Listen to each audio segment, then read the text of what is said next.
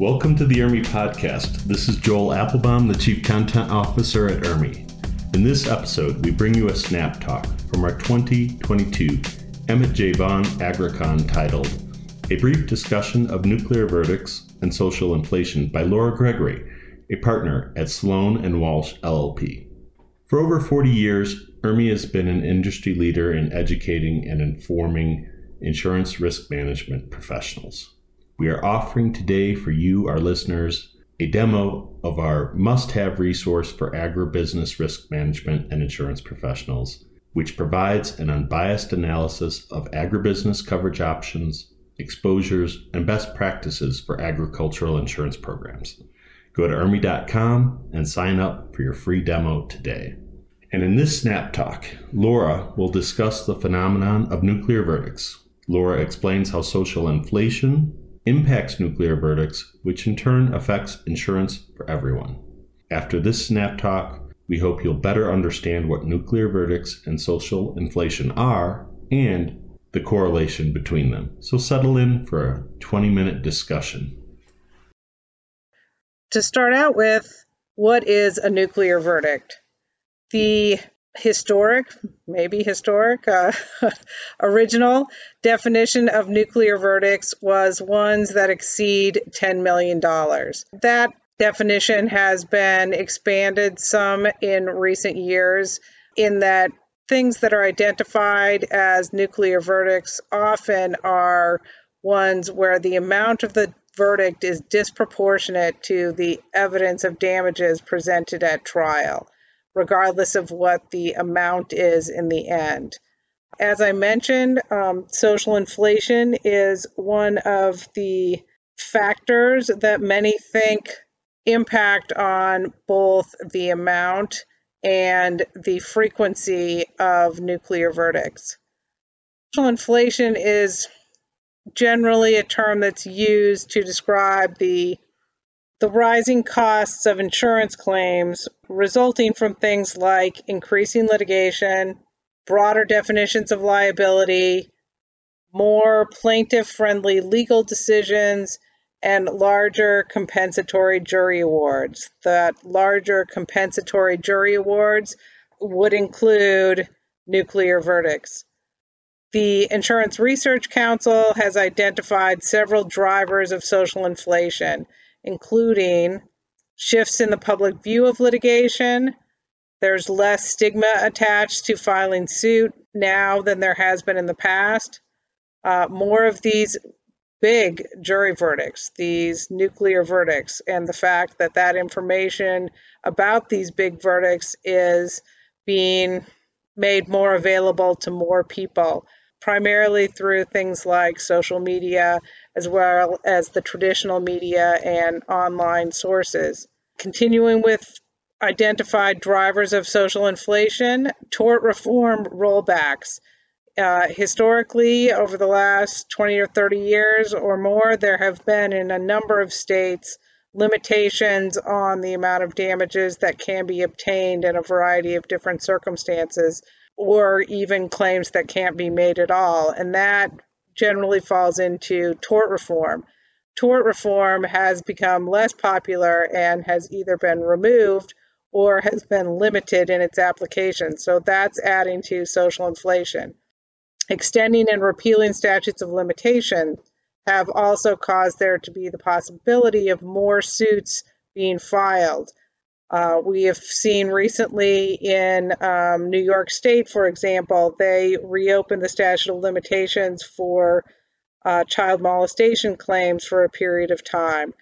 In addition to statutes of limitations, we have increased attorney advertising and increased attorney involvement in liability claims. That is, there are more advertising. I'm sure that you're seeing the advertising on TV, hearing it on the radio, seeing it on social media, billboards. Attorneys have used all the different current methods of advertising that other professions are using. And as a result, plaintiffs' attorneys are reaching more people and more claims are being made.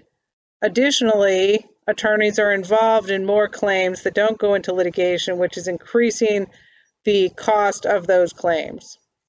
We are also seeing more and more class actions, particularly related to consumer issues. And those class actions, although they oftentimes do not result in large payouts to members of the class, very often result in large payouts to the attorneys for the plaintiffs or the class. And that is also another identified driver of social inflation. The final driver of social inflation that I'm going to talk about is third-party litigation financing. Litigation financing is when a plaintiff, or very often plaintiff's counsel, obtain a financial investment from a third party in the outcome of the lawsuit in exchange for funds to be used in litigating the lawsuit. Essentially, an outside investor is investing in the case and will then get a portion of the verdict if one is obtained by the plaintiffs. These third-party investors oftentimes get a portion of the resulting verdict in addition to what the plaintiff's attorney is already taking from that verdict. Traditionally, a plaintiff's attorney's contingency fee for a case is 1/3 of the proceeds that the plaintiff receives. The litigation financiers oftentimes take a portion of that remaining 2/3 that would normally go to the plaintiff themselves, or it is treated as an expense which is paid prior to either the plaintiff or the plaintiff's attorney receiving any payment. You may wonder why this would be a driver of social inflation. Well, the reason that it is a driver of social inflation is because with this greater investment in the cases, the plaintiff's attorneys are able to address either cases that they wouldn't be able to otherwise, or they are able to litigate existing cases in different ways. The investment in the case is anticipated by both the plaintiff's attorney as well as the third-party financer to increase the award at trial, which then benefits the plaintiff's counsel, as well as the litigation financing investor in the end. Of course, this does not benefit the defendant, or the defendant's insurer, who oftentimes are either looking at a much higher verdict, having gone through trial, or are anticipating the possibility of a significantly higher verdict as they are approaching trial or discussing settlement. Additionally, higher payouts, both in settlements and after trial by insurers, results in increased premiums to all insureds, and particularly in industries or types of claims in which there is an increased likelihood of nuclear verdicts or litigation financing. These third-party litigation financing arrangements are often unknown by the defendants. Some states are requiring that this information be disclosed, but currently the majority of states are not requiring disclosure. Another driver of social inflation is a general anti-corporate sentiment amongst the American population. Up until the pandemic, pharmaceutical companies were one of the primary targets for this anti-corporate sentiment. It's unclear whether that will continue given the benefits that the population has seen from the pharmaceutical industry in recent years. Social inflation impacts the insurance industry in commercial auto policies and to some extent personal auto policies as well, in medical malpractice, involving directors and officers policies, and of course, umbrella and excess liability policies, as those policies are reached more often when you have nuclear verdicts and when you have more incidents of nuclear verdicts. The relationship between social inflation and nuclear verdicts is essentially a chicken and egg type problem, in that each of them cause the other to become worse in a vicious cycle of more frequent and escalating damage awards. So as we see more high verdicts and jurors or potential jurors are aware of these verdicts, when they go in to do jury duty, these are the sorts of damages they may have in mind when they are hearing a case involving your insured. Nuclear verdicts have been particularly common in trucking and in areas where individuals, jurors, can put themselves into the situation at hand. Auto accidents are something that virtually every potential juror is familiar with in some way and can imagine themselves in that situation, making the likelihood for these verdicts higher.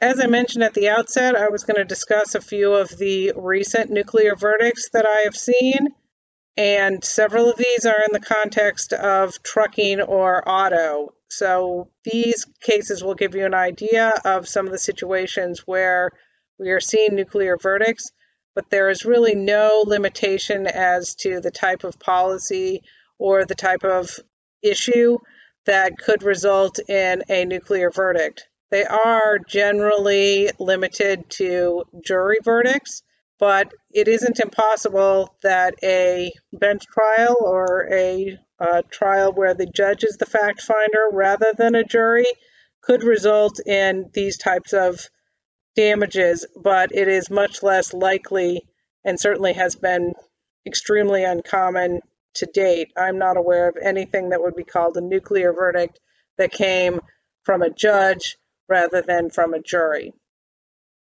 I'm going to discuss a few of the nuclear verdicts that have come down in late 2021.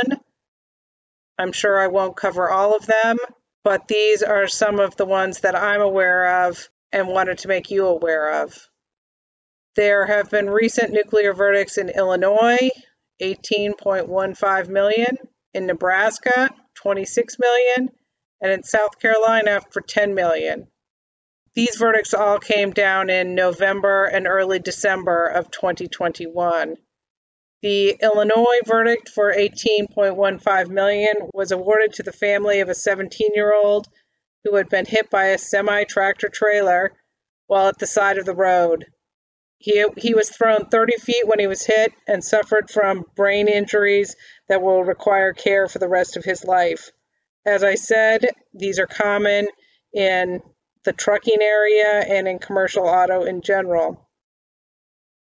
The Nebraska case, $26 million verdict on a medical malpractice claim in which a 5-year-old child was sent home after treatment for a head injury, and the child later suffered seizures, leaving her permanently disabled. As of a few months ago, in late 2021, this was the highest medical malpractice award in Nebraska history. The jury award was for $21.5 million for the child's medical care and damages, and $4.6 million to the parents. There is a statute in Nebraska that will likely impact on the total amount that's actually payable of that award. An example of what I was describing earlier as tort reform. So Nebraska may have some limitations on these, though it's not clear how that may apply here, and I'm not aware of a decision that has been issued on its application to date. Finally, the South Carolina award for $10 million was awarded to a woman who stepped on a nail in a Walmart store. Ultimately, she was forced to amputate most of her right leg. Although this was in a Walmart store, it could happen in a variety of different circumstances. A nail is not something that you would ordinarily expect to see in a Walmart store, but would be certainly that you could imagine equally in any other sort of retail establishment, not to mention in some sort of industry where nails or similar things were used more regularly. These are a number of examples of nuclear verdicts. I suspect we will see more in the months and years to come, and we can anticipate that, particularly in the trucking industry, these will continue to be a problem. They will continue to increase premiums, potentially decreasing the market available for trucking as well as for commercial auto generally. So these are certainly something to be aware of, and also something to think about in ways that you or your insureds, your clients, may be subject to claims that could result in a nuclear verdict. Thank you for listening, and I look forward to communicating with you in the future. Thank you for listening, and please be sure to follow IRMI Podcast in your podcast app to get new episodes on agricultural risk topics. In addition, we have a free newsletter with great information for agribusiness and insurance and risk professionals, and you can sign up for it at IRMI.com.